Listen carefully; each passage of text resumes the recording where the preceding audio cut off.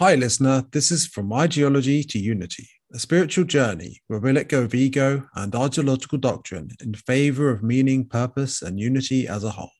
So, have you ever been in a situation where you've something in your life, the external experience, so to speak, has triggered in you a negative emotion or a feeling that psychological pain, suffering, something you don't enjoy feeling at all? And it could even be as simple as boredom. You feel an experience in the moment and you don't want to feel more of it, or you don't really want to feel that. And so you immediately fill it in with some kind of stimulation or pleasure or even work, anything so that you don't feel that, because it feels awful, painful, unpleasant. And on some level, perhaps that you're actually afraid of that feeling. And you'd much rather, through an external stimulus of some kind, or your interaction with something in the external 3D realm around you, let's say, interact with it in such a way where you feel a certain way that you want to feel, or at least that you don't feel a certain way that you don't want to feel. What this will do is, this is numbing. You're numbing yourself. And it's what alcoholics do. Suppose they've had trauma, and when they numb themselves with alcohol, they don't feel that trauma. But the truth about trauma is that everyone has it. In a society where we get conditioned, who has perfect parents, really? I mean, do we even know how to parent right when every parent is damaged? You know what I mean? Like, it has gone through trauma and conditioning themselves and has got ego conditioning. And there's a certain degree of selfish to ego. There absolutely is. And if most people enough have that, most people will grow up with parenting based on ego. Now, I'm not saying your parents, whoever they were definitely like selfish people. But even people you might say are good people, if they've got an ego, there's going to be some degree of self-interested, egocentric behavior just by the fact of there being an ego, as opposed to a subconscious that's healed, which will be very different. The difference is stark, because between like a ferocious beast compared to trying to survive, doing it, or the monkey mind doing anything it has to survive, or at least feel safe, versus, and all that conditioning, versus a loyal servant of higher consciousness flowing with the divine or something. In any case,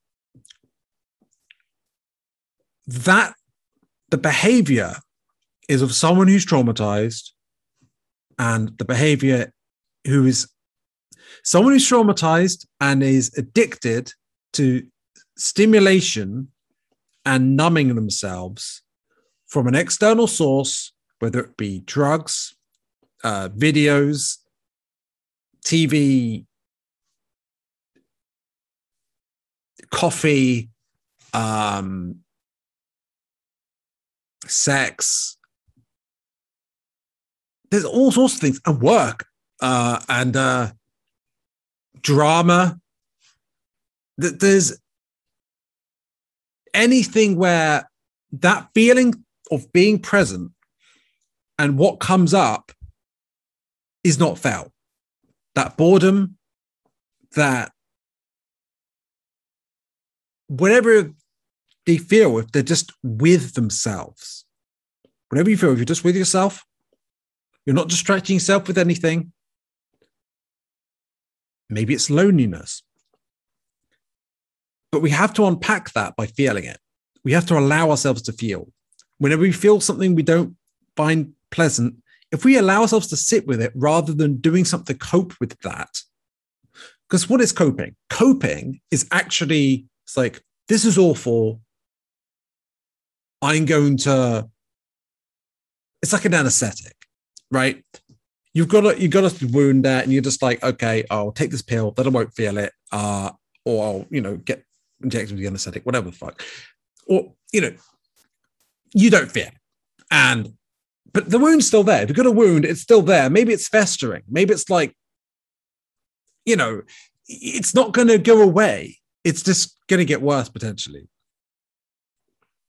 So the solution I found, because in my life I've been really trying to get to the bottom of recently my addictions. For me, a lot of my biggest addiction was actually kind of YouTube of late.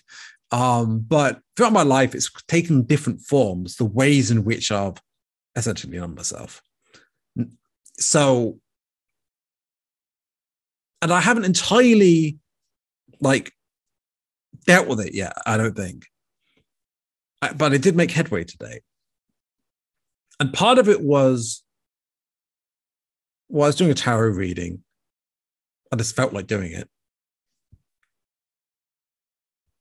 And what came up was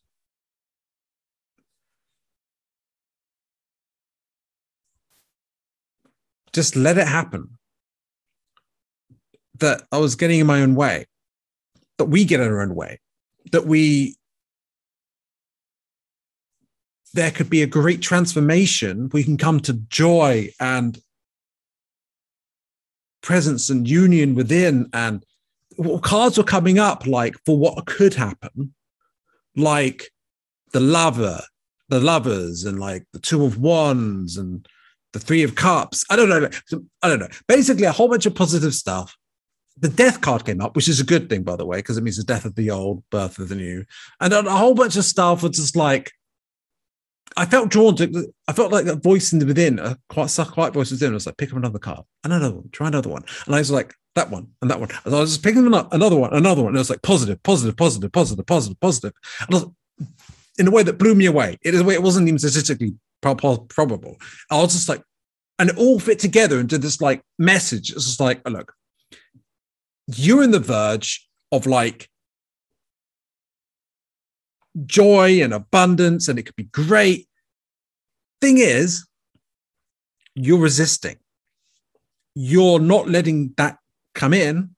You're not leaving space for that because you keep on stimulating yourself with all this.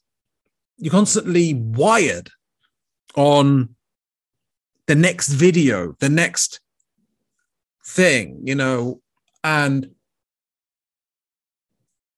it's when you're doing that, when you're constantly wired on something, work, play, whatever form of either of those things, that's a duality, which is not really real in a sense, though. But anyway, whatever form it is, if you're not present, you're avoiding the pain. You're avoiding a certain pain of some kind. And there's a pain that comes from not being present. And the idea, if you're not present with yourself, what you're basically saying about yourself is that you're not worthy to be experienced, that something about the experience that you are having, that you are, isn't good enough. If God's not good enough and you are one with God, if not God, in a sense, what you're saying is all the divine cosmos which you're one with is not good enough. So you're saying you're not good enough. What you're saying is you're basically constricting yourself from the abundant experience and holistic, open experience. You're not opening yourself up to reality. You're closing your experience off of reality to a much more constricted perspective and experience. What that will do is, well, if you are not worthy of so much more experience and joy because you're. Where was I getting with this? If you're constantly trying to change how you feel to avoid that feeling, then you're saying that that feeling, which is basically your wounded inner child, isn't good enough. And why is your child wounded? Because the parents told it wasn't good enough. So you're basically treating your inner child like you were treated, like when you were very young. The way you were treated then is why you have all this wounded ego programming. And not to mention, this was past lives where the same sort of thing happened. And I'm not trying to accuse you of being cruel to your inner child. I'm just simply saying most people in some way are addicted to something, some way of not being present, because it's just constant being wired on stimulation of some kind. Now, you know what it is. You know what it is that you constantly distract yourself with, or that you constantly feel that you need to do, so you're not sitting with yourself just being, because something feels wrong when you're doing that. And it's something you haven't addressed. And so what I'm basically saying, despite everything I've said here, the core message is, can you find it in yourself to allow yourself to sit with the pain or the emotion or whatever it is that comes up when there's an agitation that you feel where you want to have that cigarette or watch that video. And it's like, something is uncomfortable. I'm going to do something about that so I don't feel that. Let yourself feel that. See what happens. It will be difficult because you're so used to doing something about that feeling, that coping in some way, right? But you might be ready to try something new, I suppose. Is it really new? I don't know, but you know what I mean, hopefully. And if you're not ready, that's fine. That's fine. But hopefully this helps you in some way. Anyway, have a lovely day or a lovely evening. And bye for now.